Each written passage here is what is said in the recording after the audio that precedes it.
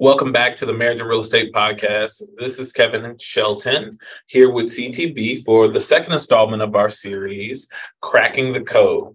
So this week, we're talking about credit, guys, and we want to get into all the nitty-gritty about what you need to know to move forward in your real estate journey from a credit perspective. As we had before from the mortgage team at Citizens Trust Bank, our partner in this Cracking the Code series, we have Miss Yolanda and Miss Sharon, and they're going to break it down and talk about some of the things that you guys need to know from the credit front. And then we have some couple questions that we want to jump into to really help couples navigate the credit process. So if you guys could give an overview of the bank again, and just, for anybody who didn't catch the last episode of the series, talk about Citizens Trust, and then we'll jump into the questions. Absolutely. Once again, thank you, Kevin, for having us on today's show. We are truly excited and we truly welcome the opportunity once again. I am Yolanda Mumford. I'm the Mortgage Operations Manager here at Citizens Trust. And also with me is one of our senior lenders, Ms. Sharon Kelly, who actually comes with so much knowledge in education that we would love to share with everyone today. So just an overview of the bank. We've been around since 1921. We've been here for a very long time, over 100 years. Our mission is just clear. We believe in empowering and educating the community. We've been doing it since 1921. We're going to continue, and we want this to continue for generations to come. Awesome. No, we love that. And I love the story of the bank and the history. I think, and we were just talking before the podcast about me being an old soul. So anything over 100 years old, it just warms my heart. I'm like, oh, it's old. It's great. So, we are so excited to have you guys on the podcast and also to partner with you guys and usher you into our local market here in Houston and some of the amazing things that not only you guys are going to do here, but we're going to do together. And one of those things is help people get in some homes. So one of the reasons that we wanted to touch on credit is we know it's, especially for our community, one of the hot button topics that couples really want to know about what they need to do in order to get their credit right to purchase real estate, whether it's a dream home or on the investment side. So how can a couple navigate the complexities of the credit system to better secure the best rates from a mortgage side and a term side, right? So when you're looking at interest rates and inflation and all the crazy things happening in the world right now, for the average everyday couple that maybe, two household income, trying to make it happen, we want to have the best of both worlds, build that next house or buy that dream house, and then eventually use that credit to get into investing in real estate. What are some of the things that they need to think about in navigating that kind of credit environment? Well, to start with, you said it just right. One of the important things they need to understand is the credit environment and the impact that it's having today on the industry. It's one of the priority things that a couple or anybody has to take into consideration and be knowledgeable of and have the best. Here it goes, the elephant in the room, credit scores. So that is really the giant thing that people have to address right now. What are your credit scores? Because everything in the industry right now is electronically driven, and it starts with getting information on you and looking at your credit scores. So a lot of people don't even get out of the gate because their credit score is not hitting the mark that it needs to hit, and that some lenders will automatically just say, hey, your loans decline or withdrawn. So that's very important that you know that your credit scores are going to be very important to you, and how that credit score impacts your interest rate, the terms of your loan, and your monthly payment, especially all through in this process. So making sure that your credit score is where it needs to be, and what impacts your credit score, what can make it high, what can make it low, the things you need to do and don't do regarding your credit score if you're going into this process. And I'll ask Yolanda to speak a little bit more on the credit score side of it, because that's a huge giant. Absolutely. And so what you want to do first and foremost is first find out, where do you get your credit score from? How do you obtain your credit report? So yes, we're speaking on knowing your information, but the places where you go to get it may be unfamiliar to some. So you want to go to the 3 credit bureaus, Equifax, TransUnion, and Experian, or you can just go to annualcreditreport.com and pull your overall credit report. It's going to give you everything that you've done since you first initiated your first credit profile. So you'll know what's out there in collections, what may be a charge off, what may just be great current ratings, also what errors are out there, because those are the things that you want to address first and foremost. But here's the other caveat to that. Once you pull this information and you see these items out there, another good step to take is to go ahead and contact someone who has a level of expertise at looking at your credit report, so you can get a roadmap on what you need to do to prepare yourself for home ownership.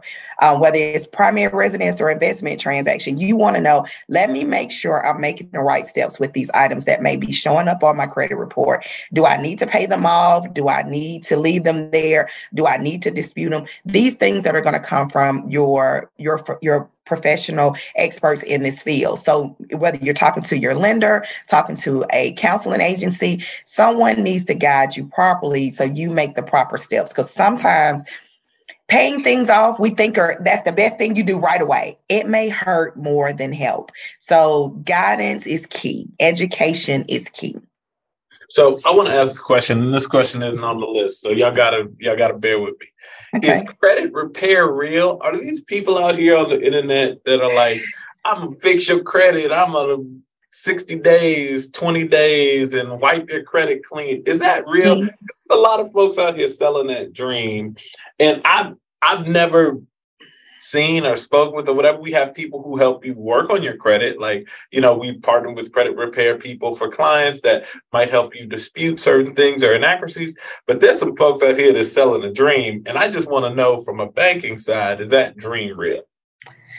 So I'm gonna speak on it real quick, then you jump in, Ms. Kelly. I don't promote. We honestly do not promote those programs, because let me tell you, you said it right. It is a dream. It is a dream that's gonna hit you hard real quick, because what you're going to be doing with these credit repair companies that are not reputable companies, that are truly going through a full process, these people are going to come in, take thousands of dollars from you, saying that they're going to clean up all these negative items on your credit report. Now, what you may see and what we've seen in history, that maybe it's a clear for 30 days and another report is pulled and everything is back out there. So you spent thousands of dollars with some company that said they were going to clean stuff up when you could have just used that same money and cleaned these items up on your own.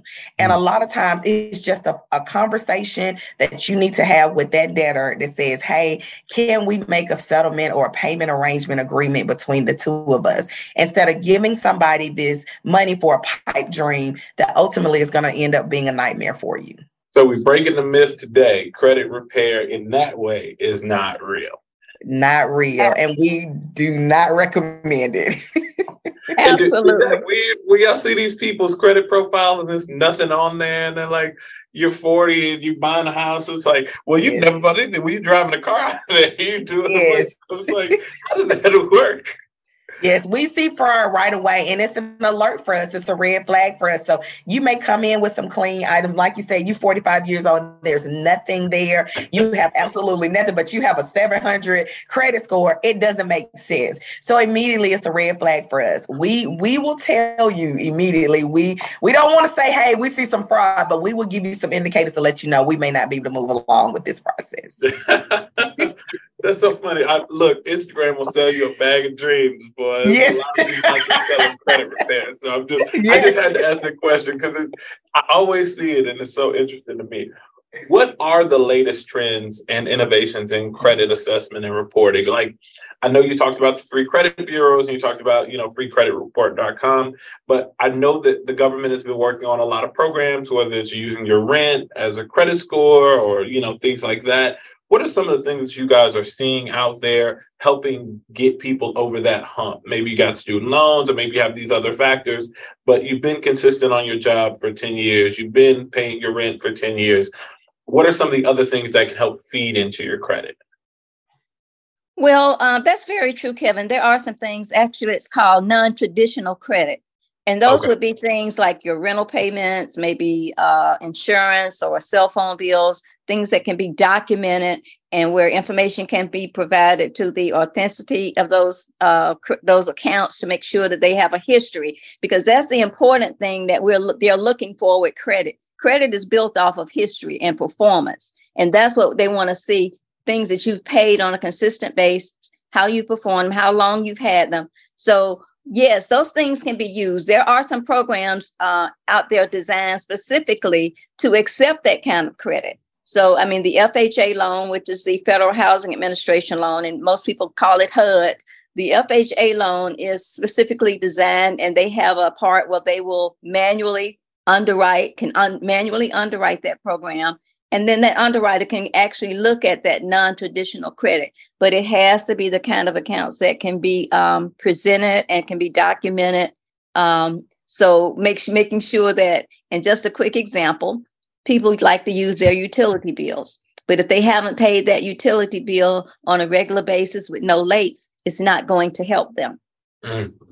Okay, so then there's another program out there called Boost, and that program has been introduced, I think, by Experian Credit. And what Boost will do, it will allow you to put these monthly things on your credit report. You can give the information to the credit bureau. They will put it on your credit report. And then we will see it show up. The lender will see it show up on your credit report as an account that you're paying. But keep in mind, it can also show up in your calculations for you. And this is another thing we'll get into later, your debt to income ratio.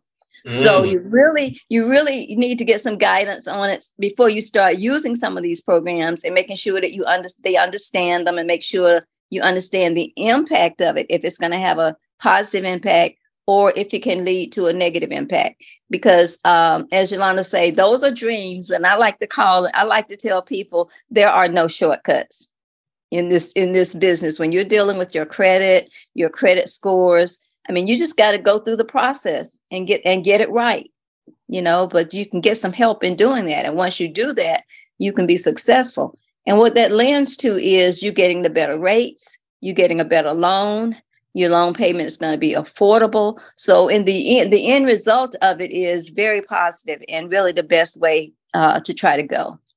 Right. No. I love that. And I think that's very real, applicable information for people to take. It's like there are no shortcuts. So you got to just make arrangements, make the hard phone calls that you need to do to get it right. But it is possible. And I think, the reason why some of these programs are so attractive is people feel stuck. They feel like they have no way out. You look at the world today and everybody's telling you, nothing can be affordable, nothing's attainable. But I like the fact that you guys are giving them kind of concrete steps to go through to start that process of navigating it and have the vision to put themselves in a home. Right. And can I also interject too, just to add to just another resource that they could use, coming in, sitting down with one of us or a lender. Some companies may have what's called a what if simulator. So a what if simulator is really unique. It's really unique portal all by itself. It comes with pulling the credit report. But what it does is, if we're seeing that you're so close to being able to qualify, or if you're not close and we need to come up with a good roadmap for you, we're going to run the what if simulator on your credit to determine how and what steps need to take place in order to get the score up to the number that makes it where we can work some type of financing transaction for you. So when you leave out, you get an understanding of, okay, I need to make these phone calls because these are the items only that I need to address. So that what if simulator gives you a true roadmap to what it takes to get homeownership ready. So you don't leave blind saying, I'm going to pay everything off. No, it's specific strategic steps that you take to make it an easier process for you. That makes it sometimes a little bit more affordable, sometimes a little shortened in regards to the timeline that it's going to require. So that what if simulator is very important. And we utilize that quite often at Citizens Trust. No, I like that. I like that quite a bit. So let's talk about credit utilization and debt to income. And I really think that a lot of people get caught in the trap of, hey, I need credit and I need, to use this cash, but I also have these long-term goals, right? So talk a little bit about what kind of credit utilization you guys want to see on the lending side, and also talk about that bridge between maybe home buying and investing, right? So somebody may own a home and then want to get a second property. What are the kind of stipulations for that? Or somebody might be starting their home ownership journey and they might have a flip going on or a real estate investment going on, because Airbnbs are a big thing right now. Even in your market, Airbnbs are a huge thing, right? So maybe they went down that path first and then now they want to go back and start the home buying process. Talk about how all those things intertwine, and what you guys' thoughts on that. That's a lot. It is. I'm sorry. That's a lot, and it's because it's so many variables involved there. Because a lot of times I tell first time home buyers when they buy a home, this may not be your dream home, so this may be your piece of investment property. And how is that they got to look at how that's going to impact them in the future if they decide this is not going to be their permanent residence, or if they come to us, as you said, first, and they want to buy the investment property first. Well, first of all, if they're going down the investment road, they need to know it's going to cost them more money on the front end, because the down payment is going to be higher. The requirement for down payment is going to be higher because investment is considered higher risk lending. That's one of the reasons. So the lending guidelines require that the purchaser puts down more money on the investment side. The interest rates are going to be higher because, again, it's a whole different category. So that means higher payments. The offset to it is there are some programs out there that if a person is buying a rental property, we have a program and they're buying a rental property. And if that rental property income can debt service, meaning if they have enough rent from that mortgage, from that payment to cover the mortgage, then a lot of the other characteristics that are required for the loan may not be required. Now, usually those type programs come with a higher credit score. Investment lending requires a higher credit score. So that's one thing they got to keep in mind when they go that route. So yes, Airbnb is great, but the obtaining it is a lot more strenuous than just buying a residential property that you're going to live in. So, buying one first to live in it for a while and then transitioning that property to investment and then moving on to another home. That may be a simpler route, but it is an alternative. Some people just choose to do it first. I want my investment property first. For example, some people you may buy a duplex that has 2 units. You may live in one and rent out the other one. That's a good idea, especially if that rent in the other one can be applied toward, it's almost like you're living rent free. So it gives you the opportunity, 2 things. You can save money, more money for your next purchase because you're not paying rent now. So it's almost like you can take that amount of money and put it aside every month, but your mortgage is being paid. And at the same time, you have a rental property, which is that unit that you're renting out. And there are I understand the market is opening up on investments. I had a young man to call me yesterday, and he's looking at one that has 4 units. And we can actually treat that as a residential loan. So the down payment may be a little higher, but it's not as high as it was a strictly investment property. So there are some alternatives out there and some opportunities for those who are thinking investment and home ownership at the same time. There is a way to do that. Okay, so there's a path for folks if they want to go down the investor journey. And I like the examples you gave because they're very smart for a couple that doesn't want to do too much. You know what I mean? If you want to buy a duplex, it's a much simpler transaction than trying to buy an investment and then go back and buy a home or whatever. I know in our journey, Aisha built her first house at 25. So that became our first rental when we built our next house. And it was a really good way to kind of stair step ourselves into investing versus, you try to shotgun it and do everything all at the same time, which would have been very hard to do from where we were when we started our journey many years ago. So no, I really, really like that. Miss Yolanda, did you have something to add? And yes, I did. And that all definitely is good steps. Either way, it just depends on the person's portfolio and where they are in life. So we know now we're able to see just looking at our customer base, that we're running into people now that have good savings, that has good reserves because they may be entrepreneurs or may have inherited funds. But we are seeing savings, but we may not be seeing as stronger credit, but we're seeing people with significant assets.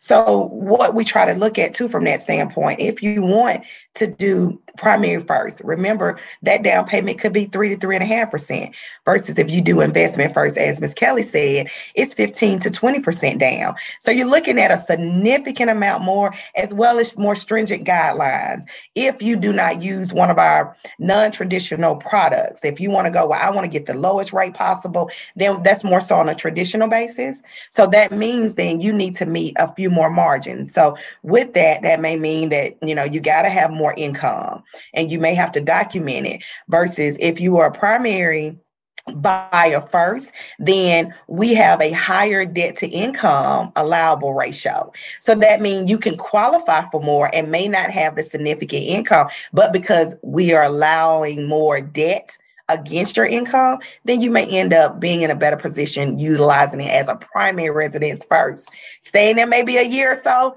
and then, like you said, moving on to your next primary and then making that original one your investment. So it just really depends on where you are. So each transaction, want to look at them on a case-by-case basis, because everybody's situation is different, but there's more than one way, like I always say, to skin a cat. So the best thing to do is just kind of get some guidance. No, I love that. I'd say give me a couple of steps for a couple to take to just start that journey from a planning perspective, right? Like if they know they want to build a strong profile and, working on their credit, pulling their credit report, like give me 3 steps that a couple can take to get from no assets to buying their first asset, whether it's an investment or their own primary home. The first step is to, again, go ahead and acquire that first property. And if you acquire that first property as your residence, your down payment, your investment into it is going to be less because you're going to live in it. So therefore, you're not spending and exhausting all of your savings. You'll have a property, you buy that property, it goes into, you're building a portfolio. So you have your first property is in your name, is titled to you, you're in the system as a property owner. So that would be, to me, the first, one of the first things that I would try to do. And then again, like Yolanda say, maybe keeping that property only a year and that amount of time changes. But right now it's about 12 months. And then you can move out of that property, rent that property out. And there's no restrictions on your mortgage in most cases that you can't rent the property out. So you could rent it and move on to another property that you purchase as investment or ownership.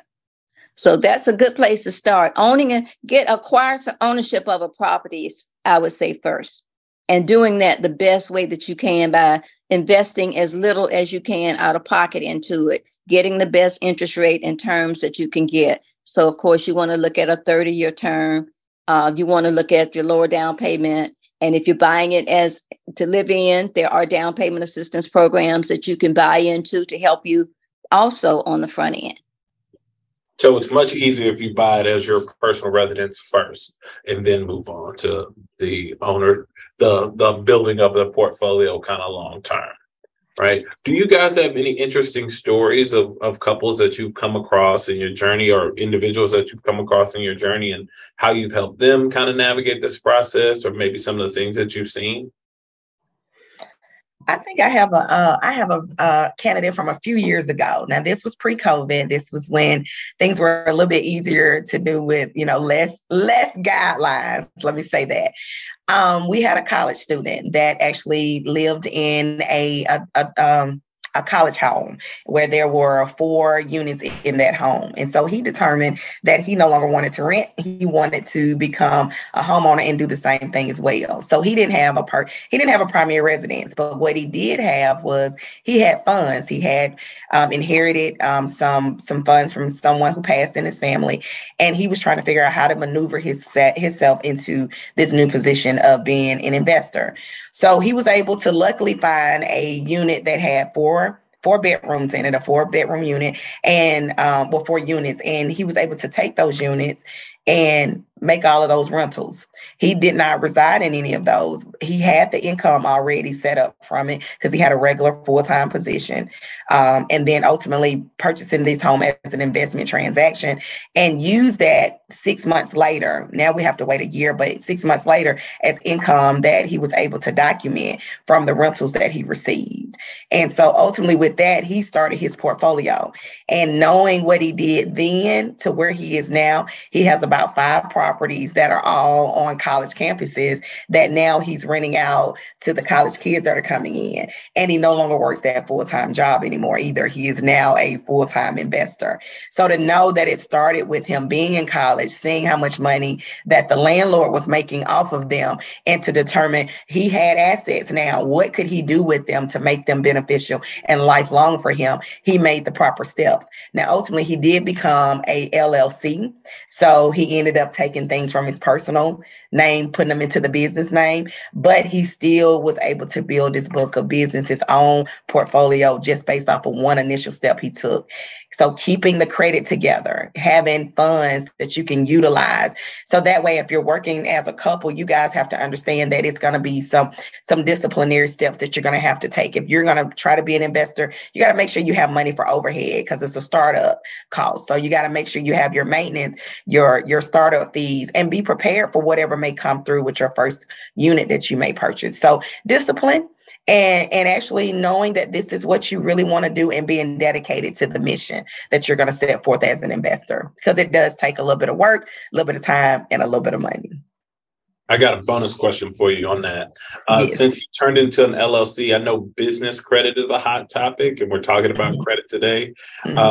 Talk about business credit, because there's a lot of misconceptions out there about, you could start an LLC tomorrow and then go get $400,000 worth of business credit and do a bunch of stuff.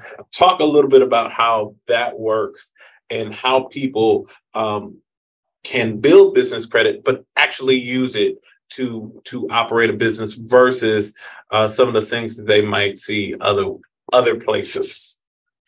It is so interesting that, TikTok and Instagram brings everything. It's hilarious. You can live. Everybody should be rich. Everybody In 30 should seconds, you can be rich. 30 seconds. Yes. And just know, I'm not saying that things cannot happen, but what I am saying, it does take time and dedication to do them. So from beginning the small piece of creating your LLC, as we understand that as a business, you definitely have to build that business credit just like you would build your own personal profile through utilization of your Social Security number. So your business credit is going to be based off of your tax ID number now. So everything that you generate with your tax ID is going to be in a database, just as it would be with Equifax, TransUnion, and Experian. There's a database for business credit. So anything you utilize your tax ID number is going to be recorded. So you have to have a history of any good stabilization of business credit in order to continue to build business credit. You have to have a history of doing business. Yes, absolutely. Absolutely. And even from an investor standpoint, they really want you, if you've never been an investor before, you've never rented before, an underwriter wants to see that you have a history of understanding what that means, that you know what it means to be an investor. So yes, you can obtain things through your LLC. You can, but you got to start by building it first. So that means we recommend, first of all, once you get your LLC, you may have to get your secured credit card. And so that means you're going to put your own money up under your new business name to get a credit card that now can report to the business profile system. Okay. So that means now you're building your business credit. And so you may want to do, $2,000, make it significant where you're utilizing that card, but you're showing the responsibility to be able to pay off any obligations you set forth. That's building your business credit. When you do that, that gives you an opportunity to now go to other places and be able to obtain things in your LLC, maybe eventually into home ownership, where you're buying now this new home, this rental property under your business LLC. But it doesn't happen. When do I get the $400,000? I don't understand. I start the LLC. It's Monday. Wednesday, $400,000. In my account. Right? No, you can't use the business credit to get the $400,000 and you buy the Bentley. So Monday you started, Friday you get the Bentley. No. Okay. Listen, maybe Kevin, I'm wrong. If that was the case, we would all be in different situations, right? Look, I'm just. It's been. I've been a professional about 17 years. I haven't seen it, but maybe TikTok knows something I don't know. Hey, man. I'm fearful of those things because honestly, I think they put us in a worse position than where we start in. If we're believing that this myth is going to be the best way and it's going to be quick, anything that you see this quick is unsafe and very scary situation to go down. So just be mindful. If you're seeing these people that say this, then you actually got to learn or understand what they did in the background to make this happen. Of course, we're in a sales mentality world, but realistically, there's a course to everything that you have to do, and it takes time. Unfortunately, nothing like that is going to happen quick. I don't know any place you can walk in and get $400,000 of their funds to utilize in your risk measures that you're taking for home ownership or investing. I don't know where that happens. Let me tell you something. I built banks for about 5 years, and I built for Chase. And one of the things that I did in building for Chase and renovating branches, you got to put together a robbery plan, right? So you put together what happens if somebody comes in and tries to rob this bank. So just to bust the bubble of anybody thinking that even if you robbed a bank, you could get that much money, it's not there for you, right? They don't keep it there for you. So if you can't go into an actual bank branch and get $400,000, you think you're going to get it by sitting behind your computer. That's not how it's going to happen, but hey, Absolutely. Man, TikTok's a different world. We try to teach couples that real estate is a part of your journey, and it's a buffer. It adds to your wealth building journey. And eventually those investments can become businesses. Those businesses can become your main thing. And that's what our story was, right? Yes, we worked our jobs. We started investing. That investment became a bigger business. Now we've grown that business out over the years, but we're just getting started. And here we are 7 years into this thing, and I haven't gotten my $400,000 yet. But and may I add, I guess there are no shortcuts. Nope. There are. When they tell you about that 400,000, you just simply tell them it's great, but there are no shortcuts. Look, there are no shortcuts. I haven't seen a $400,000 balance in these TikTokers' accounts. I want to see that. I want to see $400,000 in your bank, like not your bank statements. Pull up your active balance. Right. Exactly. Right.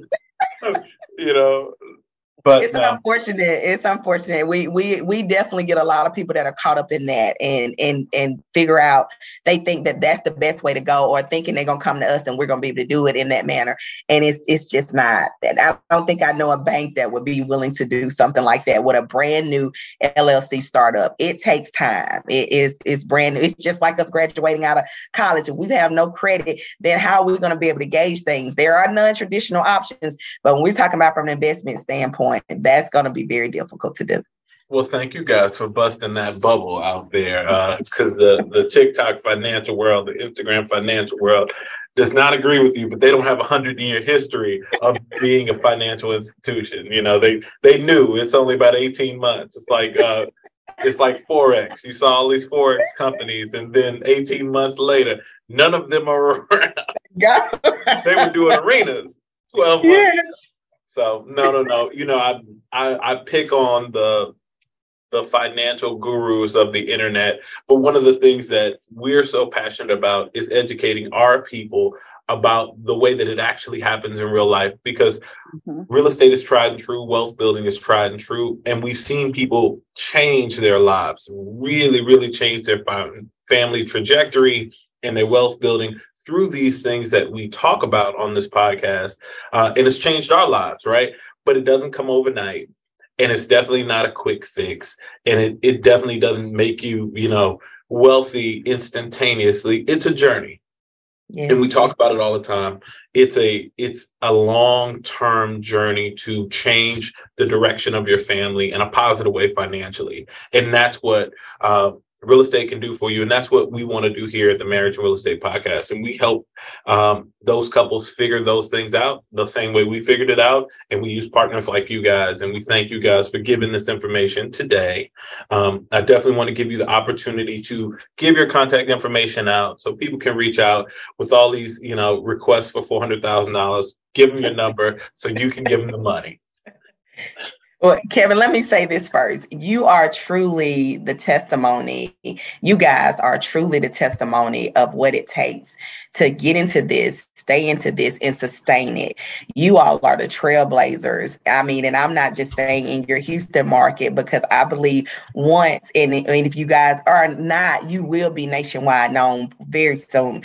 And I just see what you've done, and I know the impact that you've already made. I mean, I am so honored. CTB is so honored to be in your company with you and Aisha, because the things that you've already accomplished, you are the testimony. So if anybody's going to come to anybody for $400,000, they should be coming to y'all, because you're going to tell them, absolutely not. Let me show you how it's really done, and put them into a realistic realm of this is what needs to be done to make things happen.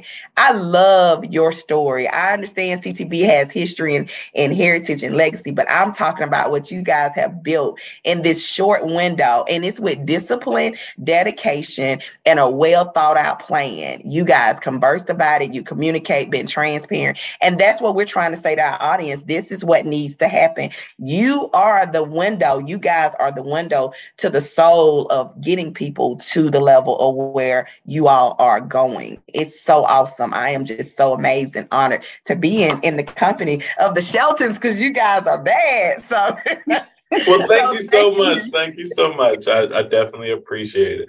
Absolutely. So once again, I am Yolanda Montfort. I am Citizens Trust. Please contact us with any questions. Seriously, we would love to get you started, whether you're looking at it from a primary or an investments transaction. We would love to answer any questions. That's what we do. We believe in walking you through the process, giving you the best ideas and suggestions, and a great roadmap to get going, whether you have to do it now, 6 months, or a year from now. We're going to be here. We've done this since 1921. We don't plan on going anywhere, and we're passionate about what we do. So if you have any questions, you can reach out to us on our social media platforms, on our website at www.ctbconnect, or at 678-406-4135, and you can hit us directly.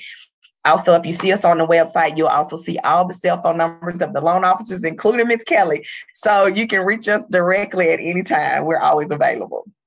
Thank you. Ms. Kelly, what you got? Ditto, Yolanda. Great job. And definitely ditto to the Sheltons.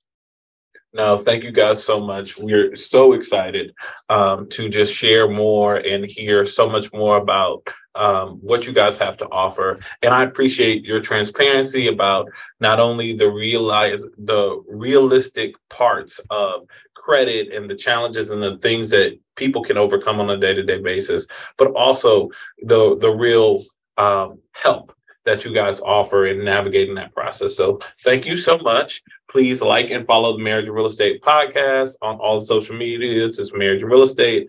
I'm Kevin. I'm missing my other half, Aisha, but she'll be back on for the next episode of Cracking the Code, the series that we're doing with CTB. And we thank you guys for being a part of that. And we'll see you on the next episode.